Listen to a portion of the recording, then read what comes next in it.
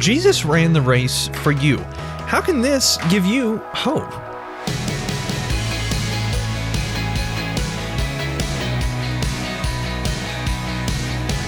Hey there, I'm Andrew Stevens, and this is Unlocked, your daily key to unlocking God's Word in your life. Our devotion today, that was written by Garner, is going to continue the discussion that Emily started yesterday. This one's called Lay Your Burdens Down, Part 2, and is going to look at Hebrews chapter 12. Hebrews 12 encourages us to run the race that God has set before us, which is possible when we keep our eyes on Jesus, the champion who initiates and perfects our faith. Not only did Jesus start the race and finish the race, but he ran it faithfully for us. He didn't take his eyes off the end result, the prize. He was able to face anything that came his way, even during an excruciating death. Why? Because it was all worth it to him. The prize was greater than the race. The prize was greater than the pain. The prize was greater than the shame. The prize was greater than the rejection. The prize was greater than the cross. He saw us, his people, his creation, and thought, they're worth it. Look at the second part of verse 2. Because of the joy awaiting him, he endured the cross, disregarding its shame.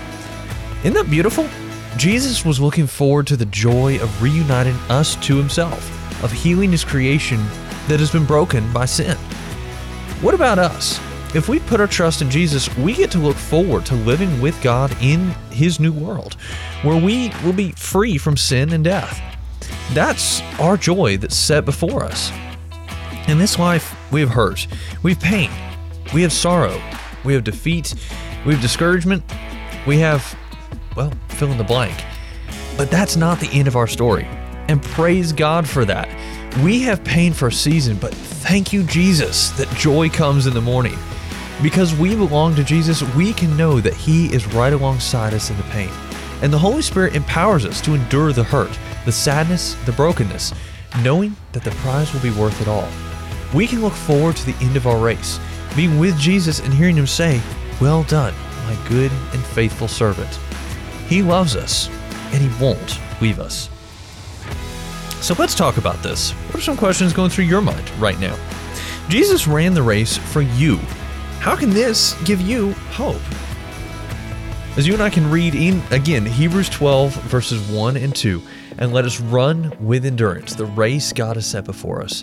We do this by keeping our eyes on Jesus, the champion who initiates and perfects our faith. Because of the joy awaiting him, he endured the cross, disregarding its shame. Now, he's seated in the place of honor beside God's throne. Now, I'd encourage you to read in your Bible, again, Hebrews chapter 12, to help keep God's Word alive in your life. Unlocked is a service of Keys for Kids Ministries, and it's listener supported.